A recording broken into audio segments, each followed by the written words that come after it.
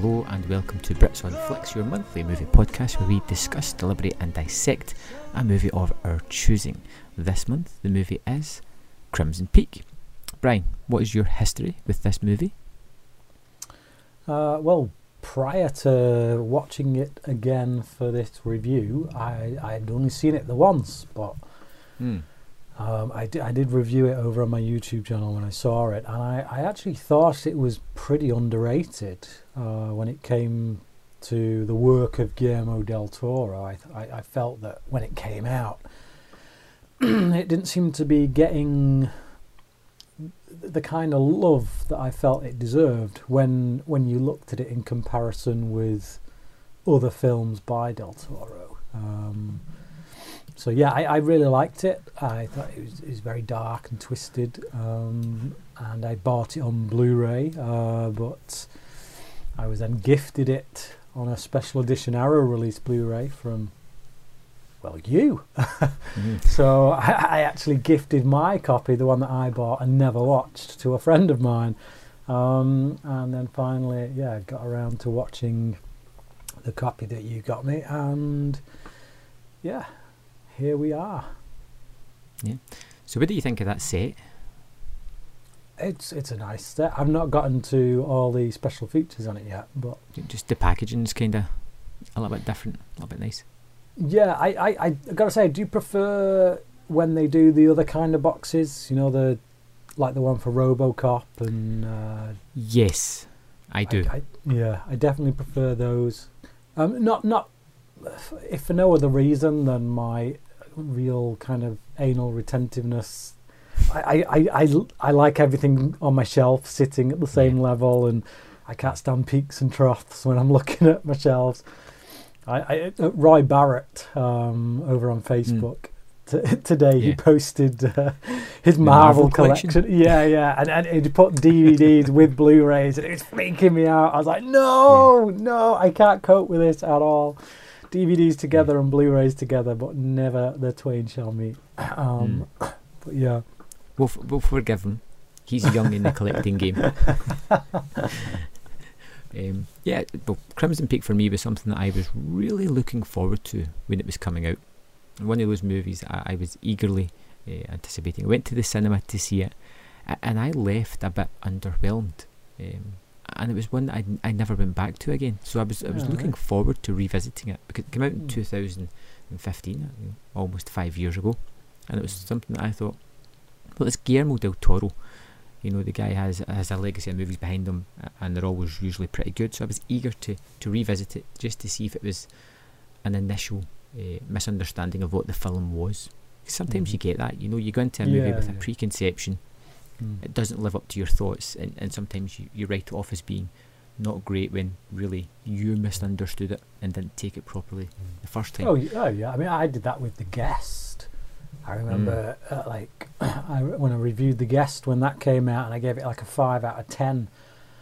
I was just like, yeah, it's just lame. And then I just had the urge to watch it again a few years later, and yeah, I sat there thinking, what the hell was I smoking when I first watched this? Because this film's awesome. Yeah, so I've had a few films like that, yeah, definitely. I think sometimes it serves you well to give a second watch. Yeah, absolutely, which this is for both of us. So, do we have a little synopsis that you have prepared or stolen? Yeah, stolen. Good man. Here he goes. In the aftermath of a family tragedy, an aspiring author is torn between the love for her childhood friend and the temptation of a mysterious outsider. Trying to escape the ghosts of her past, she is swept away to a house that breathes and bleeds, known simply to the locals as Crimson Peak. Yeah. Now, very early on, there is a very telling line in the movie that tells you exactly the story you're in. It's not a ghost story, it's a story with ghosts in it. You know, it doesn't hide that, and it's at all. And that's one of the things I thought I was getting into a ghost story, and I wasn't prepared for this. And it should be noted, it goes hand in hand. Gothic horrors typically are imbued with romance or that kind of romanticism. First of all, what do you think about the casting of the movie? I loved it. Yeah, I think Mia Wasikowska has. I wouldn't say she's ever been a miss for me, but she's not quite always a hit. Sometimes she's just there. Whereas here, I kind of really liked her, and I think she's probably elevated by the actors that she's with. I think being on screen with Hiddleston, with Hiddleston and with Chastain, I think kind of raises her game quite a bit. So yeah, I definitely like her. I think she is maybe still the weakest link of the three from a performance standpoint, but only because I think that Chastain and Hiddleston in this are really great. Hiddleston in particular, he plays a character that is, for want of a better word, a bastard. You know, he's not a nice man. You know, he's responsible for the deaths of quite a few women whose ghosts haunt the hallways of this mansion. So he is not a nice man, but yet, given what we find out about him and what we know about him, you still can't help but sympathise with him. And I almost feel shocked at myself for doing so by the time we get to the end of the film. Because it's like, it feels like there's a redemptive quality to him at the end. Like he wants to, he's trying to save this woman, but that doesn't negate the fact that he killed all the other women, or is at least responsible in some way for their deaths. So, so he's in love with this one, and that's why he wants to save her. So it's still a somewhat selfish motive, but I still kind of sympathise with the guy. I think I quite like Mia Wasikowska because I think she, in this movie in particular, she has this sense of weakness, but it's imbued with a sense of strength underneath it as well, a strength of character. You know, she may stand up for herself, but possibly go for a cry afterwards. You know, the argument she feels both strong and weak. Jessica Chastain, I think, is wonderful because she, on paper, is playing a one-note character. You know, unlike Hiddleston, she doesn't try to wine and dine or be charismatic. She just hangs in the background, brooding, but still seems to get a lot across. Which I think probably is a problem with the script. The fact that her character is so jealous and bitter and understanding of the necessity of what they're doing. Hiddleston, I like in a sense because you get this kind of idea that he's not the one that's doing the deed of murdering these people. It's his sister that does it, poisoning, but he's complicit with what's happening. Fully complicit. He knows what's going on. He's worse than the murdering sister because he's the honey that's bringing these people in to be murdered. You know, he knows what's happening. When he meets somebody, he's choosing the victim. And he doesn't come across as that maniacal, evil way. There is a turning point in the movie later on where he, I'd say, falls for the character and wants to save her, which for some reason, and this happened the first time, I just don't buy. I don't see it within the character. I don't see that redemptive nature that you're talking about. I don't know what it is, and that kind of I just don't buy it. It seems the character doesn't seem to show me anything that makes me feel that he's went that way, other than a quick moment at the end where he's like, just run. I don't see that build up within that character. Really? That's bizarre. Because there's moments littered throughout, I think. To me, they feel false. They still feel like he's playing the game of cat and mouse. Is that not because you're reading them from that perspective, that he is still playing the part? It could be, but it could be as well that you're reading it a different way because you want him to be, on her side because she's nobody else. It's possibly, either. I don't know. Neither opinion possibly is correct. I don't know. It's just because I don't know. I just feel like his reaction to the sister giving the tea, and he's he's kind of trying to get her to not drink the tea, and it's like I don't know. It just, for me, it felt organic. I don't know. I don't know why. I can't put my finger on it, but it just. If I was going to pick something, I would say it's I don't feel that the attraction or the connection between that character, the two characters together, and it could just be a case of if he was feeling a little bit repentive to what they're doing, it's because he can't do another one, not because this one's special. You know, right? I don't buy the love story. Oh, right. I feel a little bit of both in that regard, to be honest. But yeah, I do. But I see. I still won't go so far as to call it a love story, because once she realizes what he is, it becomes more of a survival story on her part, and for him a chance to redeem himself. Again, like I say, it's not. While there's romance attached at various points within the film, I wouldn't ultimately call it a love story. It is a film about. I mean, it's typically Del Toro in the sense that the scary things that lurk in the shadows, the monsters, so to speak, are actually the most human element, and the human element is the most monstrous. It's something that he does in all of his movies. This is really a story about those women, those ghosts, reaching out and getting justice. But there's one casting choice I'm not 100% keen on, and that's Charlie Hunnam as the Doctor.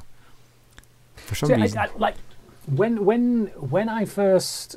Sorry for interrupting, but it's only because when I first saw this, I was in complete agreement with you.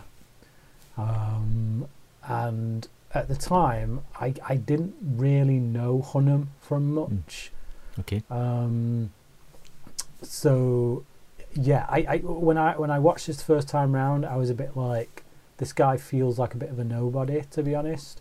So the fact that he played such a pivotal role in certainly the ending of the film and helping Wazakowska's character, I felt like we could have done with someone with a bit more charisma. But since having seen this film the first time, I have seen Hunnam in a lot of other stuff. I've recently The Gentleman, which I thought he was brilliant in. I thought he's hilarious. I would say that's the first role that he's been in where I've seen the character other than him. See, I would also say The Lost City of Zed was a good one with him. I thought he was very good in that. There is a few, like I say, that I've seen him in where I thought, actually, no, you know what, this dude can act. King Arthur, I thought, is a pretty underrated movie. I enjoyed him in that as well. So I enjoy that movie, but I wouldn't say he's a standout. He's fine. He's not egregious in any way, but he's fine. All I'm saying is, I come back to it this time, and I feel like I like this guy a lot more. But I feel like that's got more to do with me liking Charlie Hunnam a lot more than the. You know what I mean? I think in this instance, I have to trust my first watch of the film, not my second watch, because I think the second watch is tainted by the fact that I would now call myself a little bit of a Hunnam fan to some degree. Let's give him a bit of a caveat here, a bit of saving grace, because it's a hard character to play, because he has to be kind of lovelorn, but not as charismatic as much that we want Wazakowski's character to be with him. But we have to like him enough that we're rooting for him by the time he gets back to England to save her. It's a hard balance. Yeah, he's not the typical male protagonist who saves the princess and all that lot and then kills the villain. He's not the main protagonist who kind of comes in and helps the princess, but ultimately isn't the one who saves her. He's more the one who ends up being saved. So he kind of there's a bit of a switcheroo there to some degree, and he almost becomes the damsel in distress. So yeah, it is I definitely see what you mean there. There's no big moment really for him to win us over to that degree, because it's Wasikowska's story basically. It's her character's movie. It's her that we're following. She's the one who does the voiceover. She's the protagonist. So quite rightly, she's the one that we would identify with most.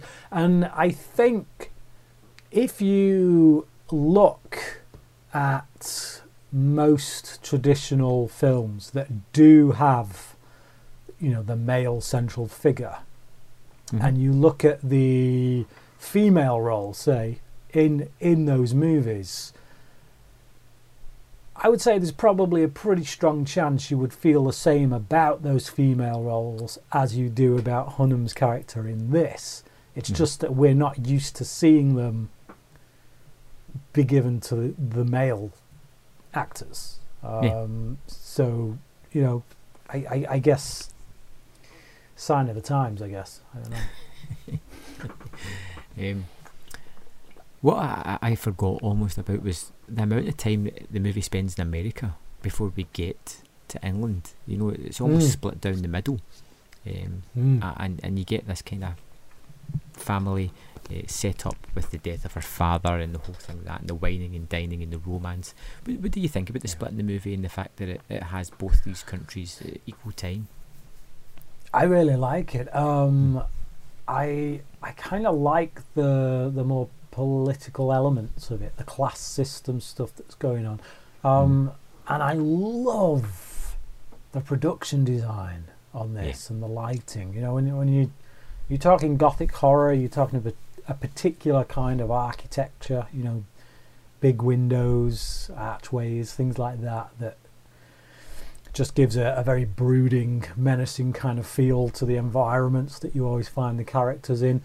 But there's also something very beautiful about it. So even though it's scary, even though it's ugly in some ways, it's also beautiful because of the way it's lit and the colours and things like that. But I mean, the production design is fantastic. I like the kind of idea of the Americans who don't have as much sort of history as the British, and they still have the sort of different kind of Gothic feel. Wasikowska's house kind of stands alone, and it's always shot from these low angles, giving it that kind of spooky feel. And then we get to England, particularly the house at Crimson Peak, it just kicks into overload, and it's just wonderful. The fact that it has the hole in the ceiling that has the snow falling through it, and the red coming through the snow, and these hallways that are all deep reds and aqua greens, just the playing with colour that Del Toro always does. It's so luscious just to look at. It's wonderful. I kind of like the father character as well. It's like, the thing is, he's right. Like, everything he suspects is right, and yet the way he goes about it at the beginning, you kind of can't help but think, what a douchebag. But then he's right. So it's like, it is one of those characters that's a bit, it's kind of a double-edged sword, because actually do you have to be so douchey about it? But then ultimately, you were right to do so, because this guy's a creep. It's his father's actions that put Wasikowska in the firing line, because you already hear that Hiddleston has picked someone else as his next victim, and because of the way he's treated, he jumps onto her. He moves his target, so to speak, and it's primarily because of the way his father acted. Which little Schadenfreude there. But what about the ghosts? We haven't spoken about the ghosts as yet. What do you think of these CGI creations?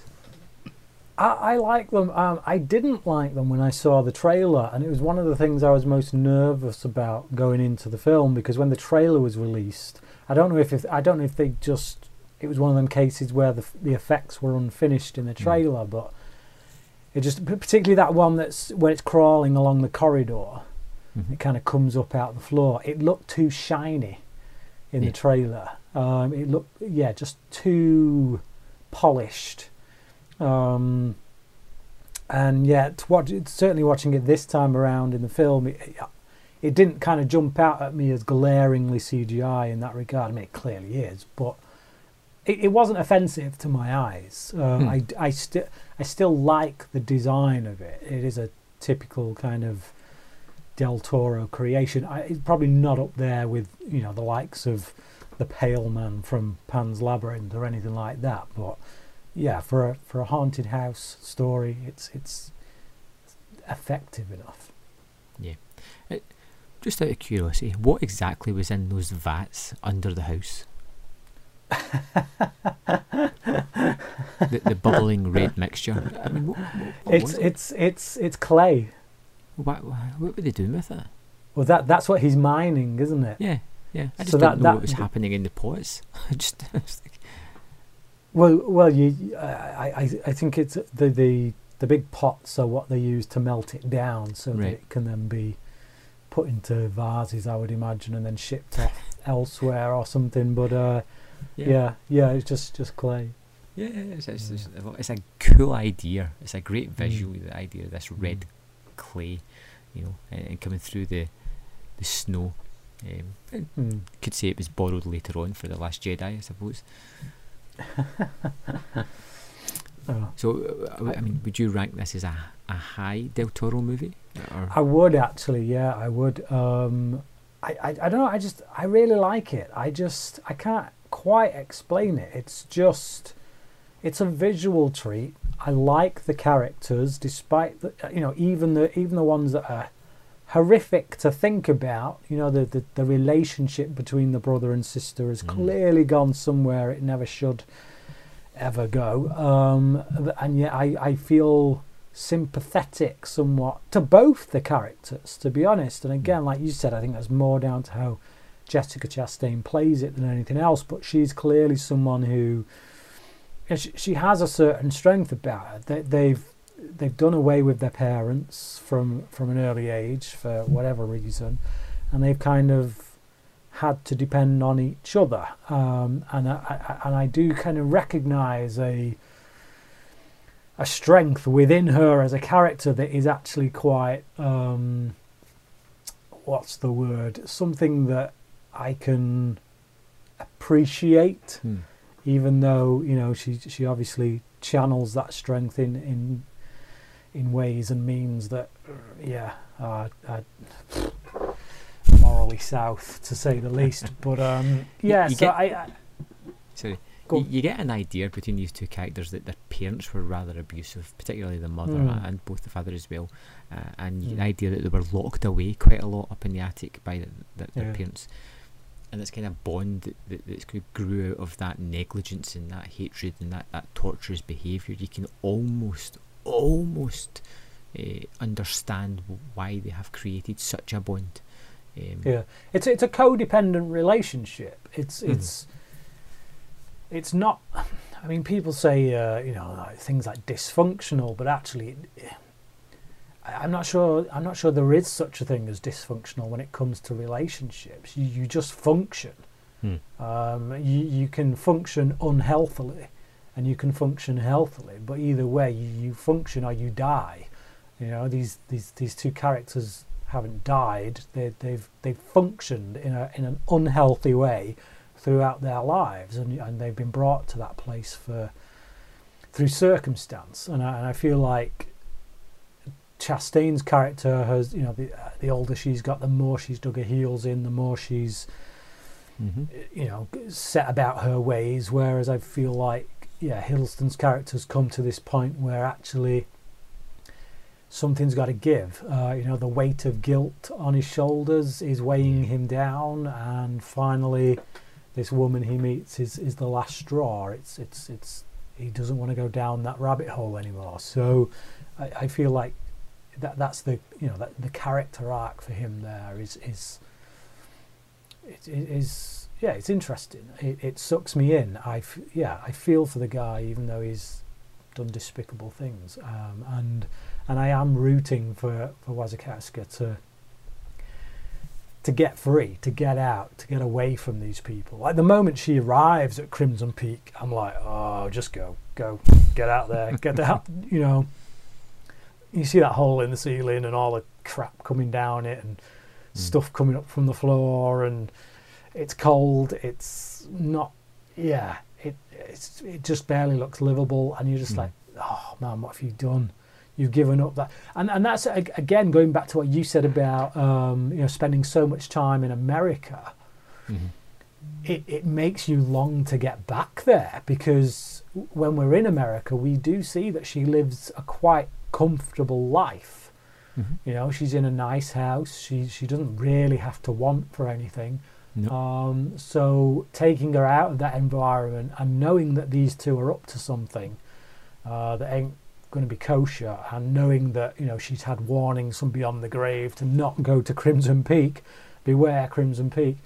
It does kind of fill you with this longing to get back to America, to get back to her home. And I think if we hadn't have spent as much time there as we do, you maybe wouldn't have that longing, because, you can only know how it feels to get back to home when you know what home is. And I feel like spending that time with her in her home environment really makes us know just how out of a depth and how down a hole she's in when she gets to Crimson Peak. Okay, so have you anything else to add? Anything else you want to talk about? Some typically incredible scenes of violence from Del Toro as well. So when her father is killed, that is extremely brutal and extremely gruesome. It kind of reminded me of the scene from Pan's Labyrinth, actually, where the guy gets bottled in the face, only this time, rather than a bottle, it's a sink. I think Del Toro's just got the... I think that's quite visceral and in your face, but I think one of the most disturbing images related to that is when the body is in the morgue and they lift the sheet off. That's just, you don't see anything. You get a kind of a little bit of a look, and it just looks horrific. It's because you know that's her father. She's looking at her father there, and it's like, all right.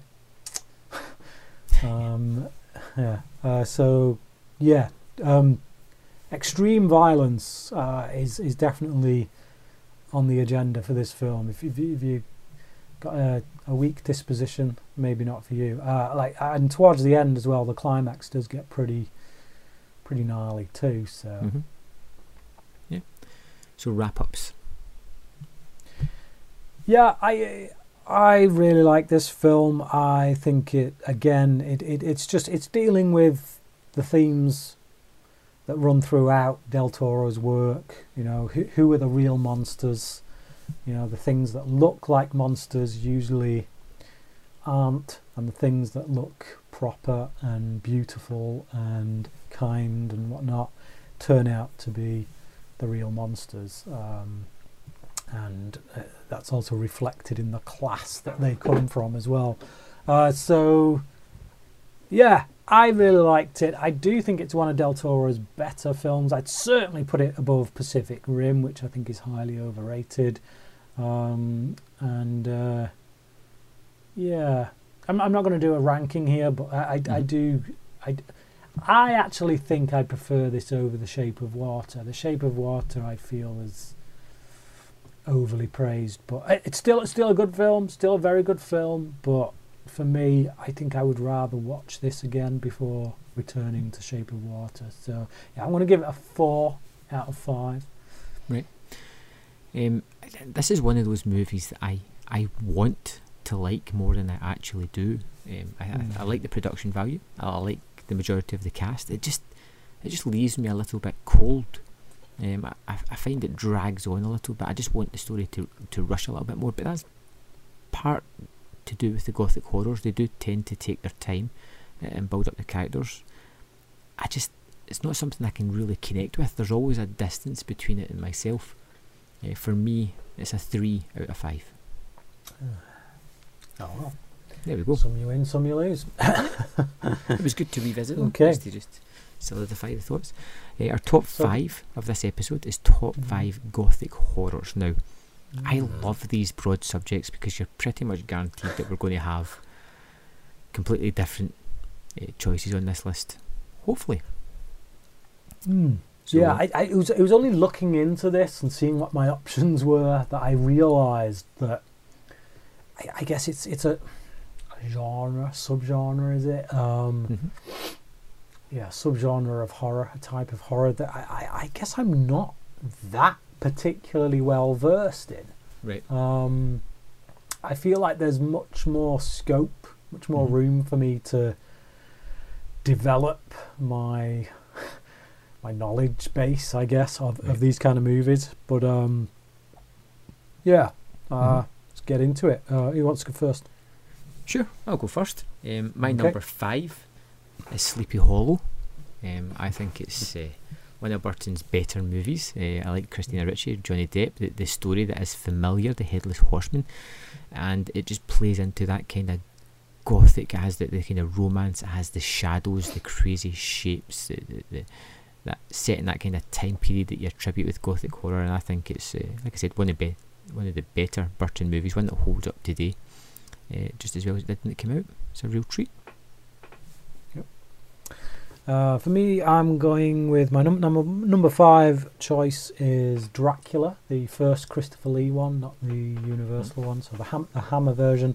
I do like the Universal one, but I just, yeah, it has dated somewhat in certain respects, and I feel like the Hammer Christopher Lee version does hold up a little bit better to me. It's still a lot more enjoyable. I like the structure of it. I think it's really well, really well played. And I did get to see it actually at the cinema on a re-release some years back, maybe about 20 years ago now, I think. Some years back. Yeah. So no, I really liked it. It's I like the colour palette on it. It's good stuff. Yep, speaking of like a really good colour palette, my number 4 is Kill Baby Kill by Mario Bava. And when I think of gothic horror, this is one of the first ones that pops in my head, because it's all kind of done in sets mostly, and it has that kind of, the mist covers the land most of the time. It's about a doctor who's there to do an autopsy on a body. The villagers don't want him there. There's a spirit of a little girl haunting them. There is a mystery at the heart of this movie, and it just has all these kind of gothic horror nods and touches, and this really vibrant colour streak throughout it. You know, everything seems to be dark and dank, yet there'll be these bright touches of colour, particularly with the ghost or with certain background images that just pop. A wonderful little gothic horror movie. Excellent. Okay, so my number 4 is Frankenstein Created Woman, another Hammer film, and in fact, currently my favourite Hammer film. So I did a bit of a season of Hammer movies last year on my channel, and yeah, I watched 10 Hammer films, basically back to back. And this was my favourite of the bunch. So yeah, obviously I'm there is a lot of Hammer movies. They made a lot of films, so I've scratched the surface of their catalogue with those 10 movies. But like I say, of those 10, that was my favourite. I just really liked the character development of Dr. Frankenstein himself, and just where the film went. It's quite a it's not an overblown movie, it's only a few locations, a few sets, kind of thing, but it's very character driven, and just it wasn't what I was expecting, I guess. I was expecting more kind of castle towers and electric vaults and all that kind of stuff, and it wasn't. It was more like a quiet kind of village mentality about it. But yeah, no, I really liked it. It's definitely it's I believe it's one of Martin Scorsese's favourite movies. Right. So I wouldn't quite go that far. I wouldn't say it's one of my favourite movies, but it is my favourite Hammer film that I've seen. So right. My number 3 is a movie that I've not seen in quite a number of years, but it did leave a lasting impression on me, and that was Robert Wise's The Haunting. I love this one. It's basically about an anthropologist who goes to a house with a couple of people, and it's just terrifying. And you get these. One of the things that sticks with me is the wonderful sound design, the way it manipulated that to create things just more terrifying than you thought they were going to be. The way it had these really claustrophobic little rooms, the way it dealt with some interesting thematics of that weren't really touched upon at the time. It wasn't just a typical horror movie, it had substance behind it as well as true scares. In fact, it's one that I really need to revisit pretty soon, I think. Okay. It's been a film that's been on my radar for some time. I've not actually seen it, but I've read a lot on it and seen a lot of clips and stuff, and it is one that kind of intrigues me. So yeah, my number 3 is a film that we've reviewed on here before, which is Bram Stoker's Dracula, the Francis Ford Coppola one. We pretty much talked about it ad nauseum on this podcast, but brilliant production design, great performance by Gary Oldman, just amazing use of colour, music score is fantastic, the gothic kind of like I say, the gothic production design is just top notch. Fantastic. My number 2 is Dario Argento's Suspiria, which is that is nails on a chalkboard for Brian. I really like Suspiria. It's a great movie. It has that gothic feel. It's all about witches set within this ballet school that feels more like an old abandoned castle than an actual school. It has these horrible nightmarish scenes, the use of colour and sound. It's a little bit abstract, but I really do love Suspiria. I don't know how anyone gets through that movie, man. I've still not seen it all. I watched 40 minutes of it, and I was losing my patience with it, man. Seriously losing my patience with it. I would like to check out the remake, but very different. Yeah, I believe so. But very good. Right. Okay. My number 2 is Crimson Peak, which we've obviously just talked about, so there's no point banging on about it any further. Okay. My number 1 is Bram Stoker's Dracula, which we've had a full episode about, like you alluded to.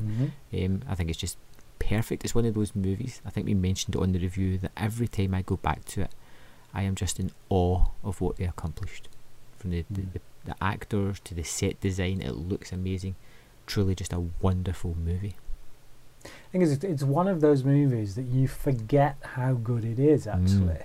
It's one that doesn't necessarily jump out at me as a I really want to watch that right now. And the last time I watched it, which was when we did our review, I only watched it because it got picked for our review thing, and it was just like I know it's a good movie, but I'm just not in a rush to watch it. And yet when I do watch it, I'm always reminded of just how many brilliant elements there are to it. So yeah. My number 1 is your number 5, Sleepy Hollow.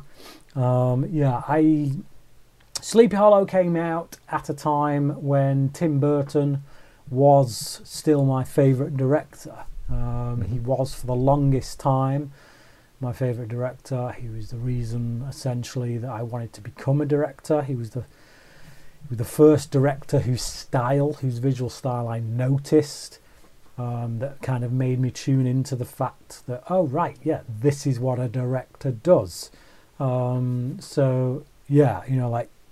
through the 90s, Batman Returns, Edward Scissorhands, Ed Wood, Sleepy Hollow, it made up this body of work. And Nightmare Before Christmas, which he didn't direct, but he had a heavy hand in the creation of. So I was a huge Burton fan at this point. Like, for me, the only couple of missteps he'd had was his first film, Pee Wee Herman, which I just no thanks, and Mars Attacks, which is still a good film. It's entertaining, but it just wasn't. It wasn't quite up there with the rest of his stuff, which I loved. Every other film he'd done, I really loved. So yeah, Sleepy Hollow. I came into it as a Burton fan. I came out of it still as a Burton fan because I thought the production design was amazing. I thought the horror elements were handled really well. A few nice little scares in there. I thought the effects work on Christopher Walken as the Headless Horseman was really good. It was just a fun romp that reminded me of how I felt when I was a kid watching Hammer movies, which obviously was a great inspiration for it to begin with. So yeah, and it really is the perfect marriage of story and director. I can't picture anybody else doing Sleepy Hollow. You know, it has such an individual feel about it. It's perfect choice. Yeah. So now we're moving on to, the next episode, the little game that we like to play, the one where you are going to give 5 synopses. I will delete one at a time, and whichever we are left with will be the movie that we will review next episode. So let's get started. I can tell you that I have not seen any of these films. One of them I have seen probably half of, but that's about it. Suspiria. No.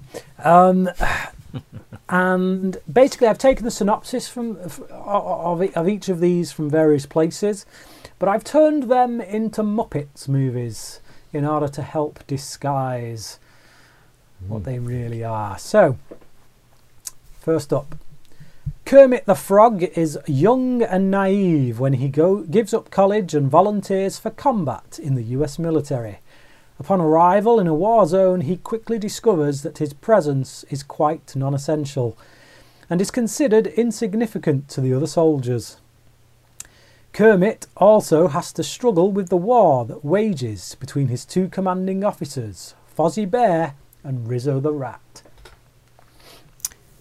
Now, if that is the actual characters, I think I might pick that, because that sounds amazing.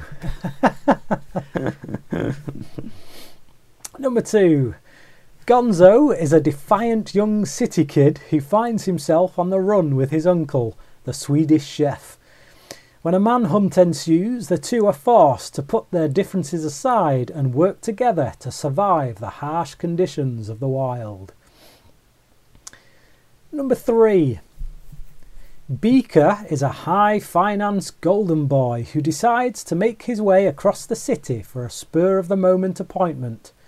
However, with the city in turmoil and traffic at a standstill, his day is going to be met with multiple frustrations that only serve to intensify his paranoia that assassination is imminent. Number 4. Floyd Pepper must take on the identity of Scooter in order to infiltrate a certain mob family. However, when he gets too close to mob hitman Dr. Bunsen Honeydew, he must decide where his loyalties truly lie. And number 5. Rizzo the Rat is a con man with big dreams.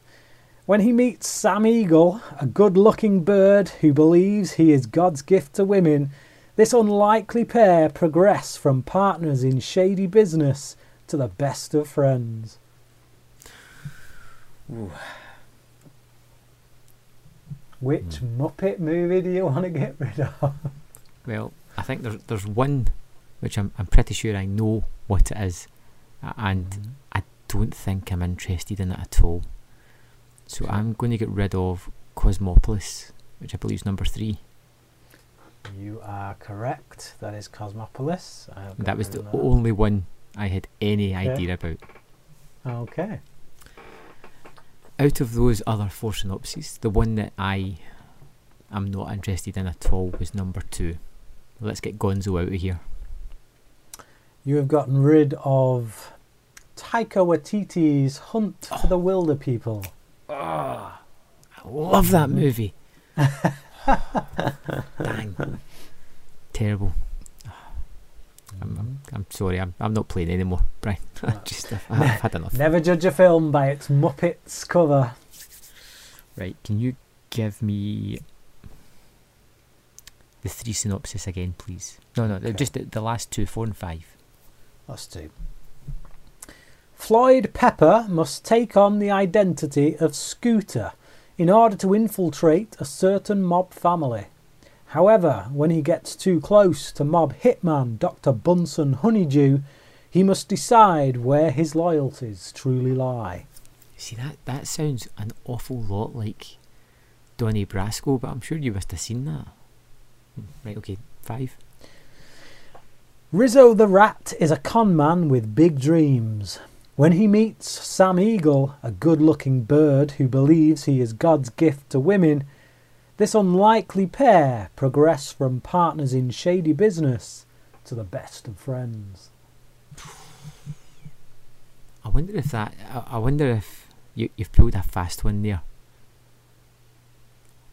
And that is actually Midnight Cowboy. With Rizzo, the character. I don't know, Brian. You've don't do Muppets again. I don't like it. Do you have was there one out of this list that you really wanted to see, just out of curiosity? No, I want to see all of these because they're on my shelf of Blu-rays that I have, or DVDs that I've bought but never actually seen. Okay, I am going to get rid of 4. You have indeed gotten rid of Donnie Brasco. Wow. Okay, so can you give me the first one again? The first one is Kermit the Frog is young and naive when he gives up college and volunteers for combat in the US military. Upon arrival in a war zone, he quickly discovers that his presence is quite non-essential and is considered insignificant to the other soldiers. Kermit also has to struggle with the war that wages between his 2 commanding officers, Fozzie Bear and Rizzo the Rat. I'm going to get rid of that one. You've gotten rid of Best Picture Oscar winner Platoon. Oh, dang, I've not seen that in years. And that's the one that I've seen probably half of. I've never gotten around to seeing the rest. Yeah. So that leaves us with another Best Picture Oscar winner, Midnight Cowboy. Oh, fantastic. I haven't seen that one. Seen. You've not? Either. Nope, I've not seen it. Oh, right. Okay. Yeah. But good call then. Considering you've not seen it, good call on the synopsis. Yeah, I picked up the disc last year in a sale, so that's good. I'll get to throw that on at some point. And what's going to be the top 5, Brian? The top 5 is going to be top 5 Dustin Hoffman performances or movies, whichever one floats your boat. Why, Mr. Lomax, are you trying to stump me? That's going to be a hard one. He's got fantastic. A rich back catalogue to go to there. I think I will go with movies rather than performances. Okay. Yeah. Okay. And Sphere is back in the mix. Forget it, I'll go with performances. Right. However you want to play it, it's up to you. Yeah. I think just movies is good. Okay. Well, we'll see. I mean, there's plenty to choose from. A career spanning, 50 years, 60 years? Yep. Wow. Okay, well, as always, thanks for listening. Thanks for downloading. We appreciate it if you pop over to iTunes and give us a little rating. That allows people to discover our movie ramblings, and maybe we'll get a little bit more viewership, listenership. As always, we will see you next month. Thanks for listening. Bye-bye. Bye-bye. Bye-bye. My darling, I've hungered for your touch along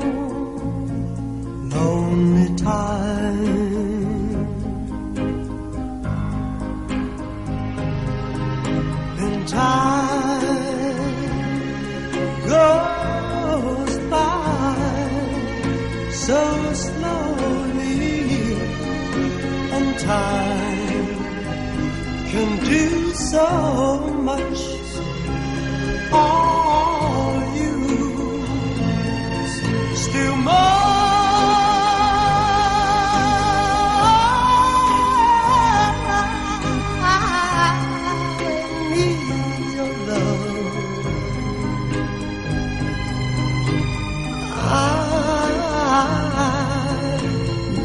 Your love, God, speak your love to me.